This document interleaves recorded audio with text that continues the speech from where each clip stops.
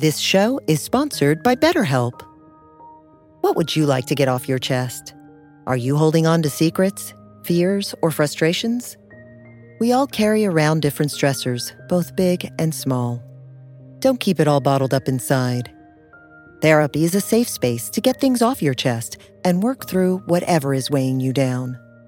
It's also a great way to learn to resolve conflict, change negative thought patterns, and more. If you're thinking of starting therapy, give BetterHelp a try. It's entirely online and designed to be convenient, flexible, and suited to your schedule. Get it off your chest with BetterHelp. Visit BetterHelp.com/BeHereNow today to get 10% off your first month. That's BetterHelp, HELP.com/BeHereNow.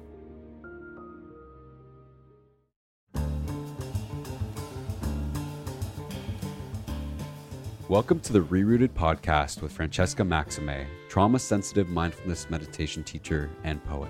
Together, we'll take a closer look at approaches to transforming trauma with insights from psychology, neuroscience, spirituality, social justice, and the creative arts.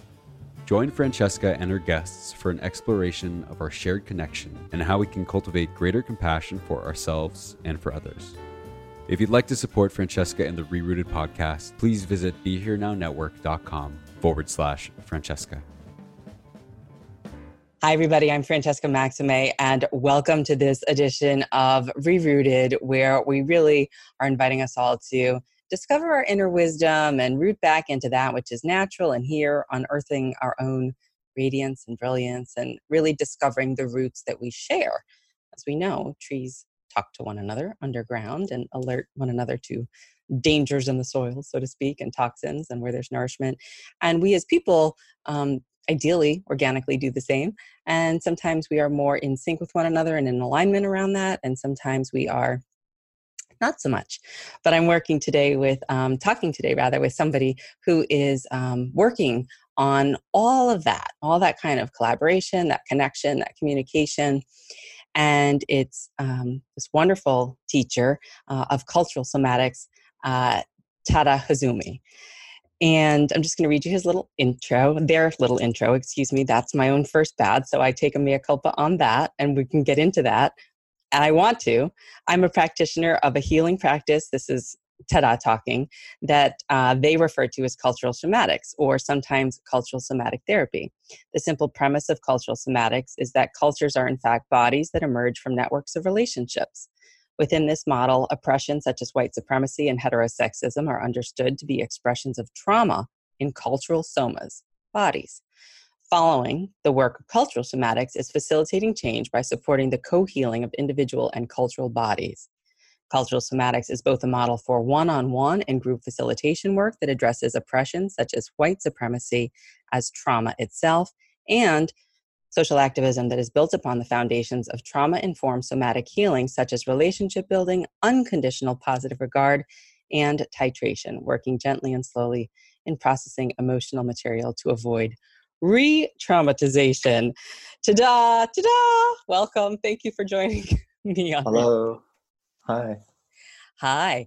And I just want to claim my pronouns and say I'm a she, her, and I'm here in Brooklyn, New York, and I'm on Currency Lenape land, and invite you to share your pronouns with us and maybe get into a little bit of a conversation as I try to move forward to incorporating more of this with really being more aware and culturally responsive and competent into what identifying ourselves with our proper affirming pronouns means. Yeah, my name is Tada. My pronunciation is like a little bit probably off. I'm in Tiohtià:ke, so-called Montreal. So that's a meeting place for many indigenous nations of live and work through here.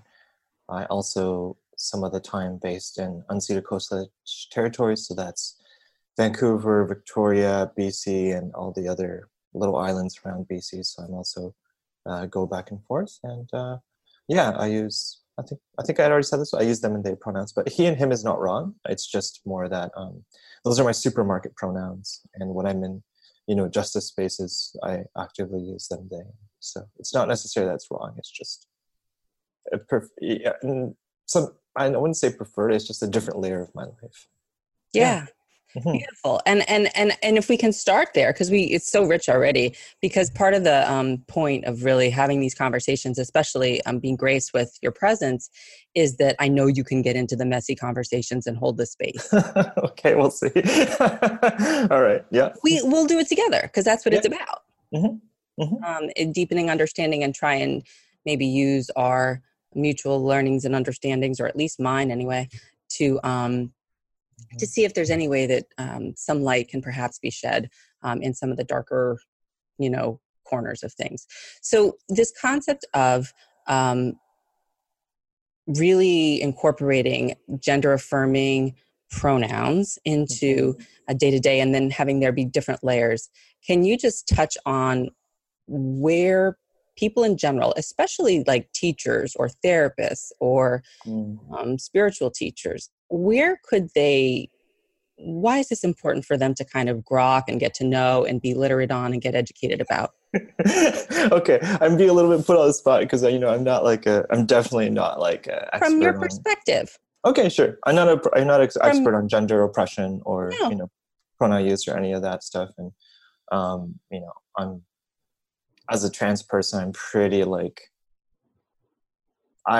go pretty unscathed, if that makes sense, through life. But yeah, I think there's a certain amount of an embodied safety to it's definitely like now a really important cue within like a therapeutic space to say like this space affirms your existence, and also it doesn't center a binary gender. So even if everybody's cis presenting, even we'd never know, because a lot of people think of that of me, but it just opens like a kind of like it's always important to center something that's different, center something that's not centered in like a therapeutic space actively. I think that's kind of where we are. A lot of times folks feel like pronouns are like kind of this cognitive thing to get around, but one way I was in a workshop that I was on a little island called Cortez, and somebody his pronouns were it, and it came up with these pronouns on their own, which is really interesting. But it's a small little island, and they wanted everybody to learn about why that's important. So one of the ways that they described it, which I think was really I was fond of, is like, instead of like thinking of it as this cognitive burden that you're going to get, like this thunder is going to strike you if like you use the wrong one, because that's how people perceive education, right? In our paradigm, there's like once you say something wrong, there's a huge stick that's coming towards you, or a thunderbolt. And to think of it more like it's like the learning, like realizing that there's like way more genders than two, and it's like people get to pick their own. And sometimes people have genders that just are themselves, like in a sense of like it's completely unique to them, contained within them. Like, for example, for me, like I consider my gender Asian, like it's part of, I can't separate my racial cultural identity from my gender. And so like people have their own unique positions. It's like kind of learning the name of flowers, if that makes sense. So it's about like learning the name of beings that you're fascinated by, as opposed to like this task. And I think that's more and more, I think, of where like just in general, like how therapeutic spaces want to orient to diversity of all kinds, including racial cultural identity or neurodivergence. It's really to see like to be fascinated by the world, as opposed to being punished for being wrong. And that's usually what's happening when folks have issues with that kind of stuff. Yeah, I love that emphasis from whatever the punishment about being wrong, and any sort of shame spiral that may be there too with that or something. And this alternative invitation, which is fascination, and which is, as a Dharma teacher that I really like a lot on the West Coast, Gil Fronsdal, talks about, he's like, what about wow, like awe, like just about learning, about being curious, just about staying in that place. Like, isn't that really the root of mindfulness? Like, what's here? and not making those assumptions, right? Like, is an apple not an apple just because we don't name it an apple? Like, is it still not something that we use, it's fleshy and we put it in our mouths and it's juicy and we eat it? Mm-hmm. So of course it's still that. And every apple is different. Yeah. And, there may be certain characteristics, right? But the gala apple is not the red delicious apple, is not the pink lady apple, or whatever the heck it is. And so why do we have to make people you're either an apple or an orange? Right. Yeah. Well, and apples are really funny because they have a really weird way of grafting them on top of each other and creating species and stuff. I think I remember. Right. So yeah, particularly, apples. But yeah, absolutely. I think fascination is really important. I mean, of course, like, so much of our learning process is baked in with the trauma response. It's easier said than done in reality, I think. Right. And yeah, for sure. And so, like, just with there too, I mean, the trauma response, like, so much of our learning process is baked in with the trauma response. And if you're a, sort of Vipassana practitioner, as I've been, or, mindfulness practitioner, that, the Buddha's whole point is wrong view and ignorance is suffering. Like, there is suffering, due to wrong view. And so we're trying to sort of see through the clouds, like remove the occlusions. And a lot of what occludes us somatically is our trauma. So it's not who you really are, but it's what gets locked up and stored in the body based on whatever other kinds of stuff gets frozen or whatever inside. And that the whole point is to, let it flow like the river, right? To just like get back into our natural balanced state of being so that we can respond appropriately. And then for certain populations, that's more difficult than others because it's just ongoing. Like, whatever we survived is one thing. And then there's just stuff sometimes it's just like, okay, this is like baked into the fabric of patriarchy, which, is kind of what we live in now. Mm-hmm. So I'm not sure where you want to start with that. If you want to start with the body, or if you want to start with something else or anything that I said that maybe piqued your interest. Mm-hmm.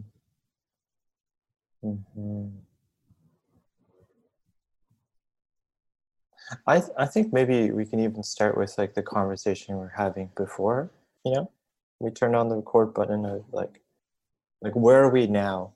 Where are we now, in terms of like, so there's been, specifically actually mindfulness, we're talking about a practice that really, I think, entered into the US, like, would it be like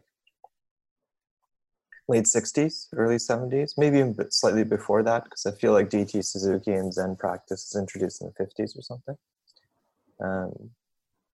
But like, as we talked about, a lot of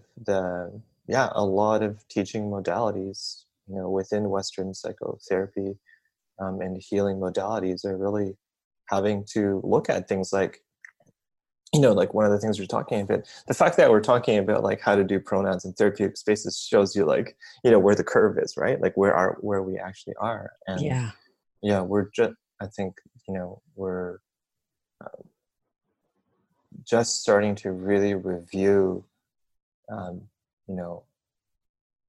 these practices that have been around now for about, I think, 50 years. And I think it's really important to talk about where are we now? And also, like, in the midst of that, there's also the whole like Shambhalas and shambles, if we want to talk about Buddhism and mindfulness. Like, one of the places where like one of the resources for white Americans that have been around is like kind of imploded, and that's kind of like what we live in.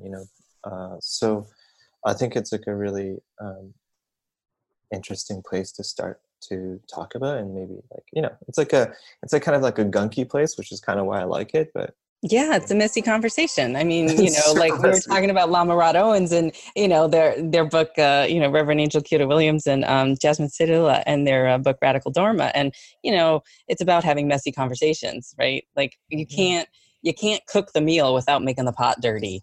No. Yeah, and I'd say like it's even messy sensations, right? It's not even just the cognitive, like spoken layer. It's messy sensations that we're dealing with.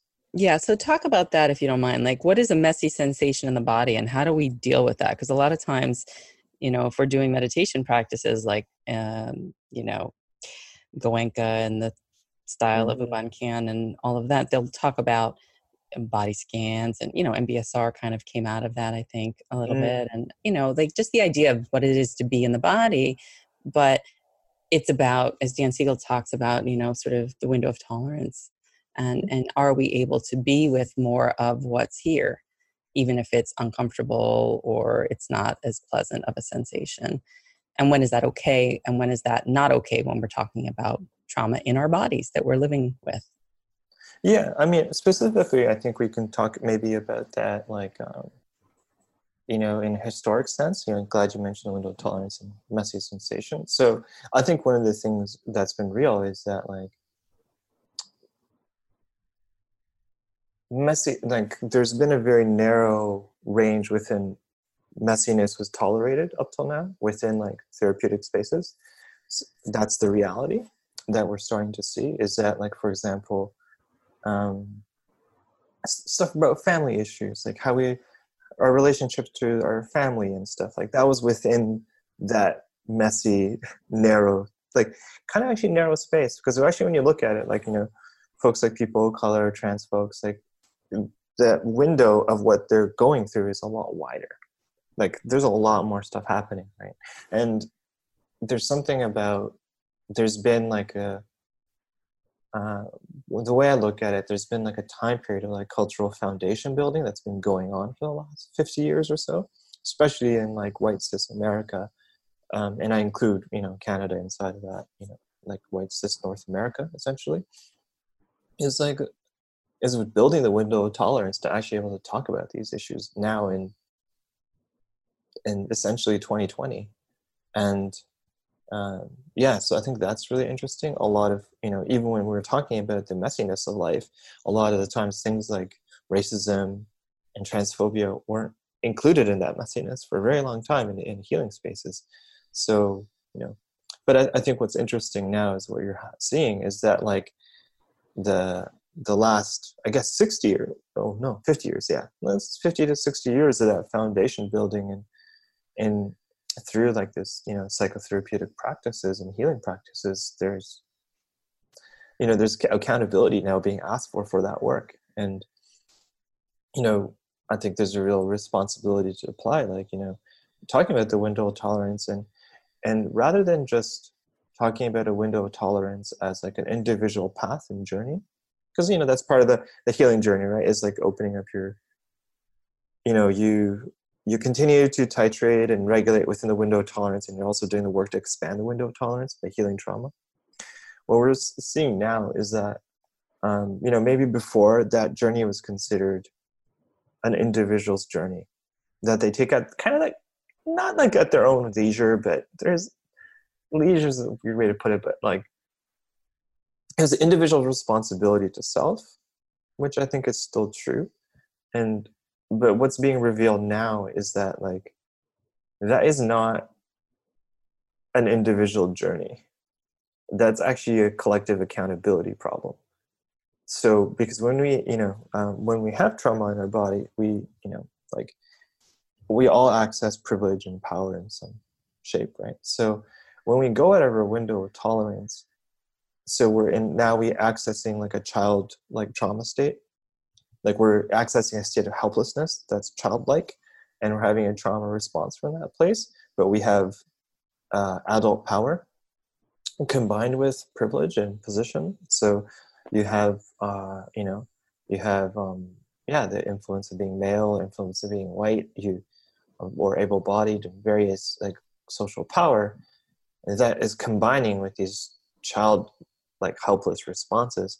But up till now, we've been kind of like not necessarily looking at that layer. What actually happens when a person's in that trauma state, and how do they access things like white privilege? That's something we haven't really talked about. And so that changes the conversation about healing and even talk about the window of tolerance, building that. It's not just like an individual journey that you make time for. If you have, it's not like this optional thing in life so much as like an actual responsibility to the community that you're in. Yeah, I'm just going to repeat. Thank you. That's beautiful. Just going to repeat something that you said and reflect it back to make sure that I got it right. When someone is in a trauma state, how are they accessing white privilege when they're in a position of a healing space as perhaps even a leader? Yeah, or not even just a leader, just in everyday life. Mm-hmm. I mean, like the simplest example of, it's like a simple example. I think, you said you talked to Resmaa. I feel like I'm sure you talked about this is when like a police officer shoots an unarmed young black man. Like I think something we have to recognize is a police officer is in a helpless state internally. They're in an adult body, that have adult guns. They're like, very often have adult white privilege. They might be male, like all this stuff's adding on top. But the place where they're responding to the world from is a childlike state inside, right? And this is something like, so when you look at that, yeah, there's actually no, like there's a culpable responsibility to actually healing. That's not actually, it's not an individual responsibility only. It's actually a collective community held responsibility. It has some accountability baked into it. And that's something that we haven't really talked about in psychotherapeutic spaces. And definitely, for sure, in like white, dominated, which is most of them, like therapeutic spaces, that it isn't framed that way. That's for sure. Like healing is, I think, often seen as an option. Whereas if you're the person receiving the violence from people not being healed, that's not really an option anymore. And Right. I think that, yeah. And it was never an option. I think that's the point. It was never an option. It was being perceived as one. But I think it just like took a lot of time for us to reach a place and say like, wait a second, and that isn't to say that like, again, like that we need to go back in time and self-flagellate ourselves for, I think there's a certain reason of like, we couldn't get here without that experience. It's been frustrating, but, that's been the reality, and we can't discount how big this stuff has been, But when I say accountability, I think there's an important thing. Like, I'm getting kind of hot. So I notice the temperature. Mm-hmm. But like, for example, like, talk about, broadly, like the Me Too movement, right? What you don't really hear about, what you don't actually listen, like you're not actually often picking up in that conversation about Me Too. Is like for example, how much mindfulness and somatic work is behind that as a foundation? Mm. Probably a ton. It took like 50 years of that resource around accessing the body's sensations and feeling safe enough for that to happen. That's probably not something that a lot of people discuss, right? But you can say the same for a lot of movements, but I wanted to bring that one in particular because it's a really intersectional thing that's interesting. So there's a foundation of, and that's a good thing. Yeah, no, that's an amazing thing. Mm-hmm. Like, it's just to notice like a public phenomenon underneath that. Mm-hmm. There's a certain amount of somatic safety people needed to be able to voice their experiences that way, right? Absolutely, right. And that's still ongoing. People are still learning about how trauma behaves in the body. I don't think we're nearly at like a good state in terms of like public understanding around trauma and how it works. But it's, yeah, I would agree. I mean, the learning curve is steep, but I think once you get it, I think, I was listening to Stephen Porges do a live call, and I asked him a couple of questions last night. He is the author of researcher in polyvagal theory, as you know, which is nervous system regulation. For the listeners who may or may not know, there's another podcast that I had done with him where he talks a lot about this kind of stuff. And his point was when you're meeting someone, as you say, in the child state, in the trauma state, or whatever it is, when you're meeting them, what you're meeting is a physiology that's stuck in a place that can't move beyond that place, right? And it can be, the fight, freeze, it can be the submit, attach, it can be the various ways in which we show up, which could be, self-shaming, or down, depressed, internally, sunken. It could be out there harming people physically or yelling at people physically. It could be manifested behaviorally in a variety of ways. But his point was, if we can shift it to understand, to less about the behavior, or the attitude, or the personality, or how they feel about me, which is the whole point of mindfulness, is non-identification. You're not taking it personally. When we get it into a physiological state, this is their physiology and their adult body responding from this trauma place. It kind of like deflates the balloon a little. Mm-hmm. And opens, I think, the door to a little bit of compassion, curiosity. Not if you're the person who's the black man in the driver's seat of the car that was pulled over, who now has a gun being pulled on him by a white officer in that position. You know what I'm saying? Like, that is just you're under threat, right? No holds barred about that. Mm-hmm. But I think that that's really important, because to understand that, and psychoeducation is also another one of the invitations. We can have cultural responsiveness and cultural competency, and we can have an understanding about those pieces, like you said, cognitively or more left brain, and somatically we can have the embodiment, but also the psychoeducation piece around like, what's really going on with the body and the nervous system. Yeah. I mean, I think Resmaa is somebody, you've mentioned again, Resmaa Menakem is like somebody who's doing a lot of that psychoeducation, really talking about, like, I think doing workshops for police officers about trauma. So they're like, they understand, like, I think Resmaa in his book, if I'm not wrong, writes about like the vicarious trauma, secondary trauma that police bodies go through from witnessing violence every day, and like how real that is, and important for them to understand that, and, approaching that. And I think where I was going to, with all that being done and said, I think the interesting part for like, just generally the psychotherapeutic community to be accountable for is like, let's say we talked about Me Too, right? And we talked about how like mindfulness has been providing kind of like, and also like, other practices like Afro-diasporic dance, like almost like all, if you actually look at all white Western modalities, or Western modalities so-called, there's almost always cultures of color being resourced for them. That's from everything somatic experiencing to Hakomi method to continuum. Say it again. They'd have a what? They're resourcing cultures of color, all of them. They're resourcing cultures of color. Yes, absolutely. Yeah, all of them. Like absolutely. I can't think of one. Or like, also there's like, obviously there's European animist and indigenous practices as well. But largely, yes. Yeah, it's like 95, 96%, totally.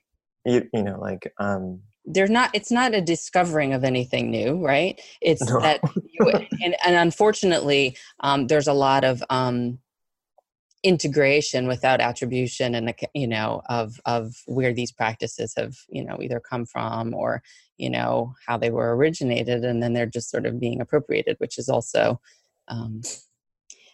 good that they're being shared, really challenging that they're not being honored in their origin. Yeah, and I think that's like what, when I'm talking about accountability, saying like that Me Too has benefited, first, Me Too being, like something that's originating out of Black women's, movements, and then also being taken on widely, across racial cultural boundaries, and white women really benefiting from it. Let's be real about it. There's a really palpable accountability that shows up, because a lot of the tools that gives people the ability to speak out, like for example around gender oppression, comes from cultures of color.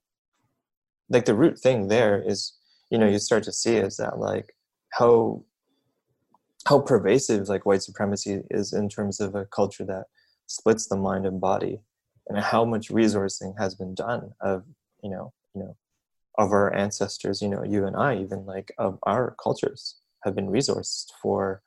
I read that you're Dominican Haitian. I know that Continuum, I think, resources Haitian dance. That's like a founding.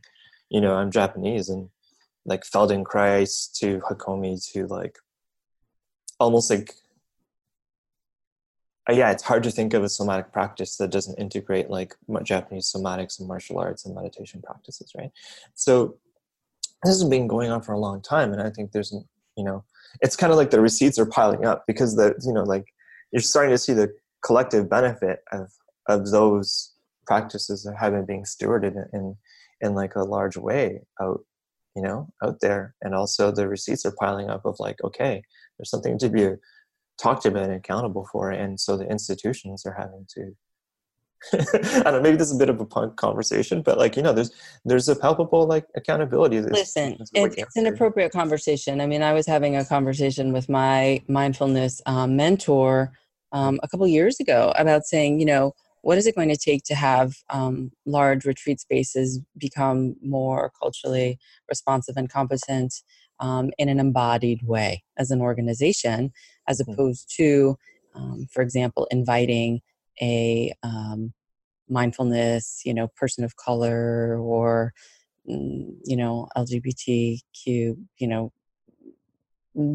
teacher, or try to invite that demographic to a retreat. What does it mean to actually have the board of directors, to have the, people at the head of the organization, to have all of the staff sort of do the kind of trainings that are available now, whether it's a White Awake training, whether it's Patty Dye's, racism class, whether it's some of the LGBTQ, diaspora awareness or, ableism, education awareness. Like, those are the kinds of things that I think that if the time were taken to actually move through some of that education and also some of the classes that I know I've taken on both ends of the spectrum, right? Because I'm mixed. You mentioned the Haitian Dominican side.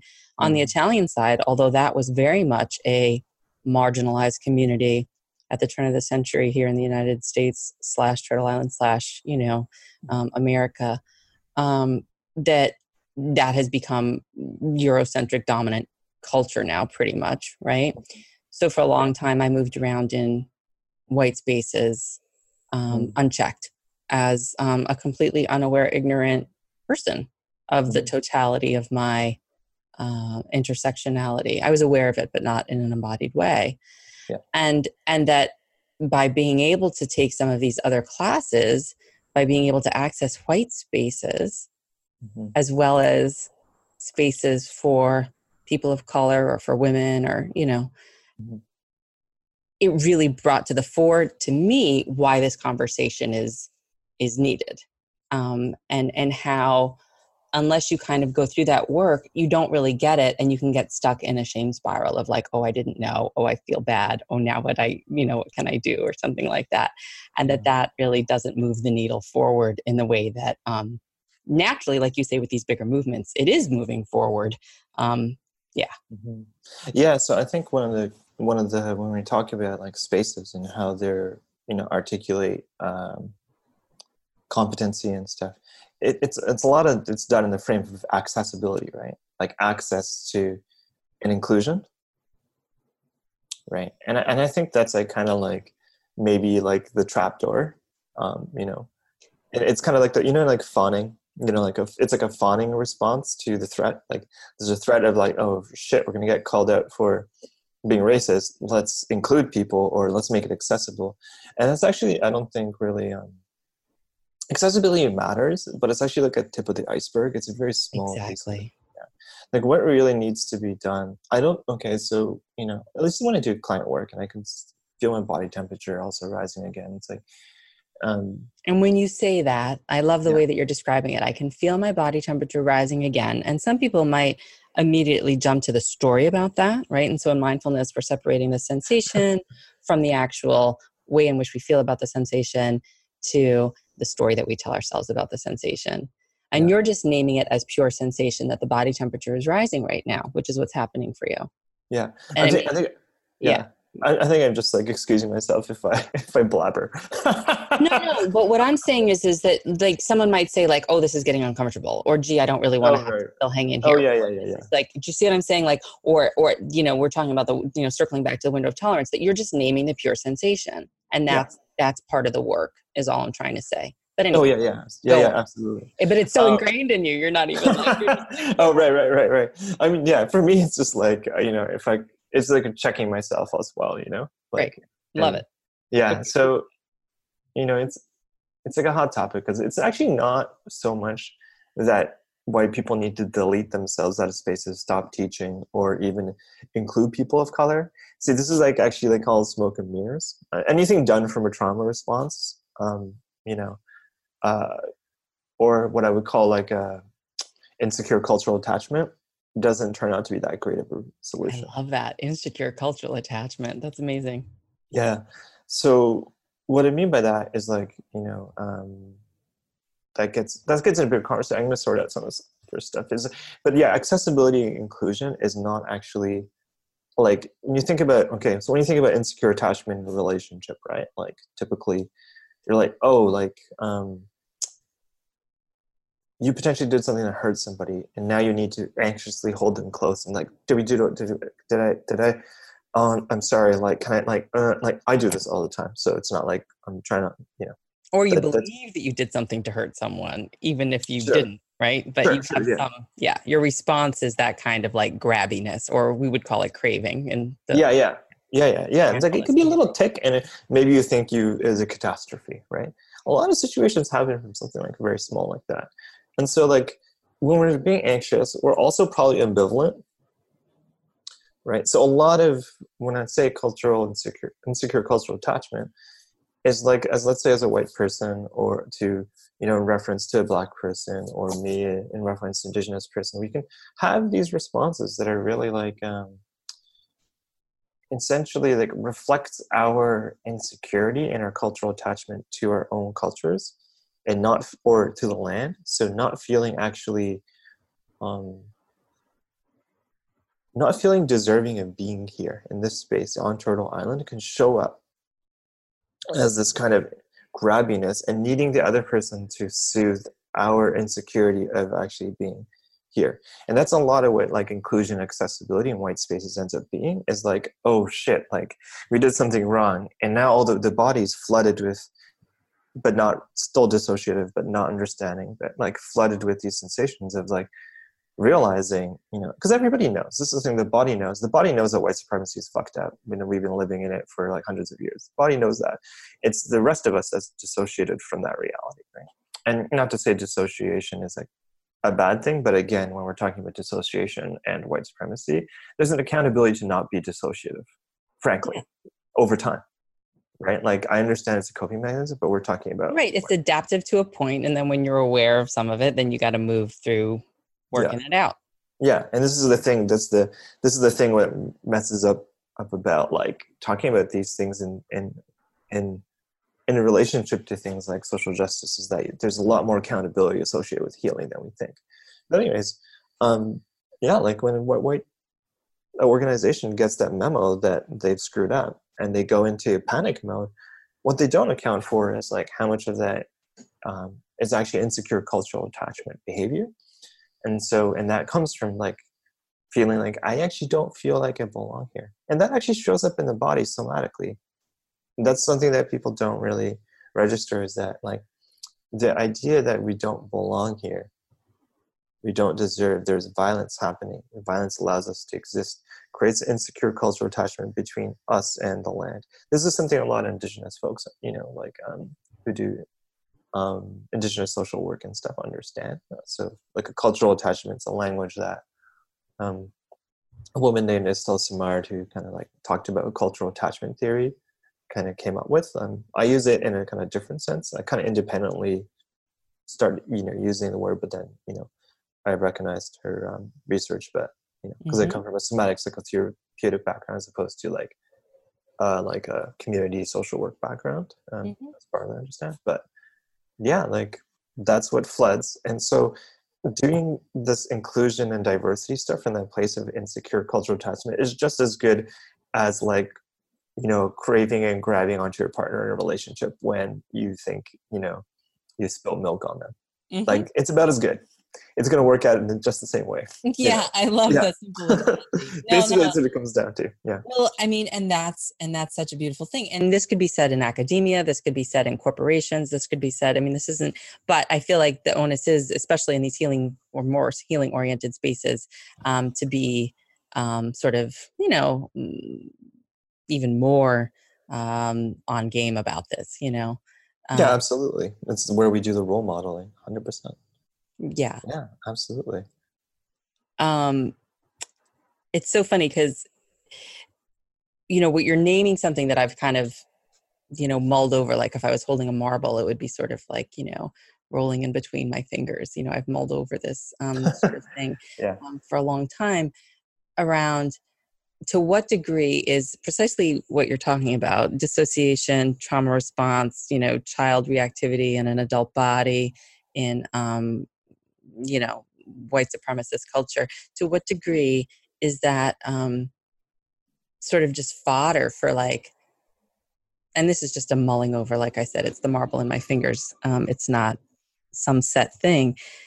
Is that the neuroses? Is that the anxiety? Is that the, where all the pharma companies come in? And, like, Yeah. and so I always ask the question, like, well, who does this benefit? Where, we know that there's like overt benefit for some folks, but where does it Right. also benefit in other ways? And I don't mean benefit like for the greater good. I just mean who's, getting the short term, gain or hit. And our planet is suffering and our bodies are suffering and our communities are Yeah. suffering. And how do we shift then out of that? I mean, it's a marble in my fingers. I'm not Right. saying this is the big theory of the world. So yeah, and cultural somatics, at least as I understand it, because Resmaa also uses the term cultural somatics. They've been using it actually for longer than I. And, we have very adjacent practices, but I think there's some differences in our work, so I'm not going to speak for him. But in how I hold cultural somatics, right? Cultures are bodies, right? So big groups of people, Turtle Island people, voting white middle American men are a body. Like every group of people has a body that's made up of a network of relationships. So, everybody has a nervous system. So this is going to get somewhere. So like, let's say like on the internet, when you share like a viral post, we're going through an internal experience of like, oh yeah, this is great information. And the internet itself is also experiencing that neurologically. So that's kind of like one of the easiest ways to visualize that there's a cultural body and a cultural nervous system, right? And so what this goes towards is that, I feel like the question you're asking is what a lot of us ask, especially when you're take on activist work and realize, social justice is a thing that's important. Who knew? It's like we search for the boogeyman. We're on a search for like who is the person benefiting from all this, right?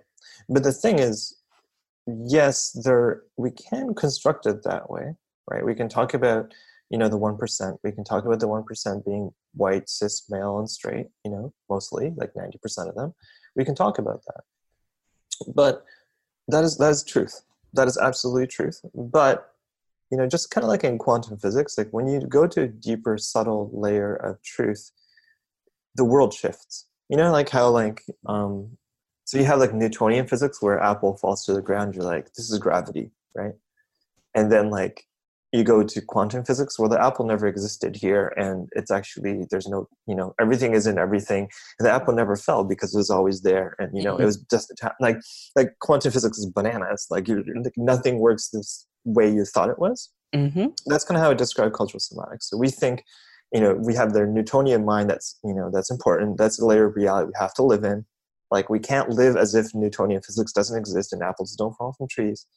But we also can't ignore that quantum physics is real and like nothing works the way we think it does either. Right. And from the perspective of, the teachings that I've studied, it would be the non-dual teachings as opposed to the, thing that, my mentor always says, like, don't forget your social security number. Like, yeah, exactly. Careful when you're crossing the street. Don't let the bus hit you. Yeah. So the finding the boogeyman is kind of like that Newtonian. It's like, it's almost like looking for a quantum answer in the Newtonian world. Because in the Newtonian world, there's the 1% and the white cis straight males that are getting all the benefit. They have all the power, and that's just how it works. And it's like really easy to see. We got to dismantle that system. They're the opposition. We got to fight there. And we think, but there's a problem there. There's a problem there because the deep, subtle shifts that happen in the world don't happen on the Newtonian layer.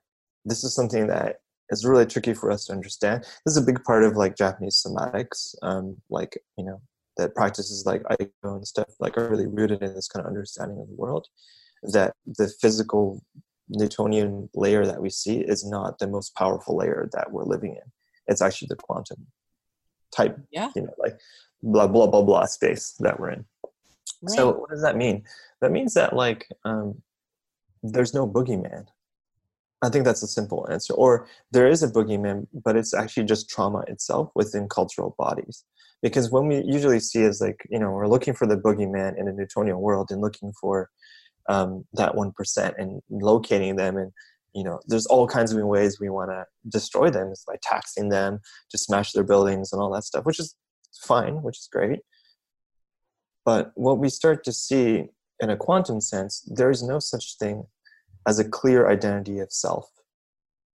You know, in the cultural somatics, there's inherently the self is queer. The distance between you and another person is filled with all this information. So there's information experiences that are more you and less you. Some things are really, really me and really close, and other things a little bit further in the community space, and then other things are really not me. But it still exists on a continuum as opposed to like a harsh like self-other binary, right? Well, yeah, So what is it's that? process. It's not fixity. Yeah. This is like a really fundamental Buddhist concept, right, of causality even, and karma, right? So what happens there? What happens there is that like the other doesn't exist as much as you think they do in this non-relational way. It means that like, so in cultural somatics, you look at that as like the boogeyman is in the entire system now. It's everywhere. It's infused everywhere. And it's not so much oppositional. It's more that, let's say, like when a body is unwell, as many of us bodies are, and that's okay, but when not balanced, it experiences pain. And that pain becomes localized somewhere, right? So, you know, in cultural somatics, we talk about like oppression as trauma, not the cause of trauma just, but as trauma. And what I mean is that like, so when violence shows up in the body, that's like a body experiencing pain locally. So when violence in a community happens, it's like, for me, that would be experience like having tense shoulder pain. And like thinking about that on like a Newtonian level is just like trying to like feed painkillers and da-da-da. When you actually bury deep inside, you actually see that's probably maybe related to a gastrointestinal issue, that's related to a trauma issue, that related to ancestral trauma issue, that's related to a social issue, and it's like widely spread out. Yeah. So the same thing happens with cultural bodies, is that like, you know, a lot of the time people who are marginalized experience the pain of the cultural body. That doesn't mean that the whole body itself isn't in imbalance. So when we're trying to look at who is benefiting, you know, it's one of those like, there's really, in a sense, when you look at it as a totality, there's nobody that is actually, there is no like one individual that is like sitting behind a lever trying to benefit from this. You have a whole system that is a whole body that's on a full whole body trauma response. And what happens is that certain people are dissociated into privilege. That's kind of how I describe it. So, you know, so folks who are like the 1%, you know, white, cis, straight men, you know, middle-class men, are essentially dissociated from the reality of the world. That doesn't mean that their bodies don't know that. Those are two different things. But they're dissociated into a state that racism doesn't matter, transphobia doesn't matter, all these things don't exist. Like they're living in a state of dissociation. And privilege is actually a form of dissociation that's baked into our culture. See, the way you usually think about privilege is that it's about an advantage and it's about gains, right? And that's like the kind of Newtonian mechanism of it. But the more quantum thing that's happening underneath is that privilege is actually a trauma response, dissociative trauma response happening in a wide way. And there's no boogeyman because the entire cultural system isn't trauma, but it's trauma itself. When you actually look at like, where is the evil being? Right. It's actually just trauma itself. There's no, and then when that happens, there's no like, there's no one person pulling the lever, pulling the strings behind it. There is no one. Everybody's possessed in a way. We're essentially all possessed by the Matrix. We'll continue this conversation with Tada next time on Rebooted.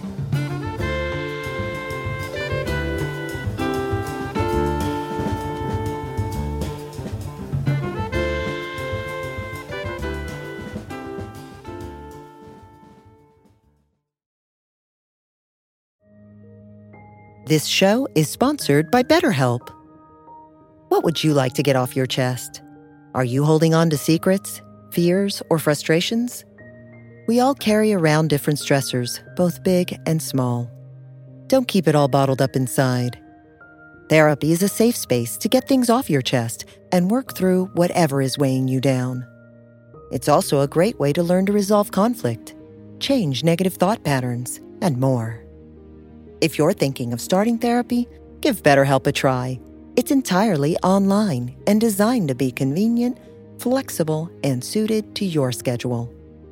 Get it off your chest with BetterHelp. Visit BetterHelp.com/BeHereNow today to get 10% off your first month. That's BetterHelp, HELP.com/BeHereNow.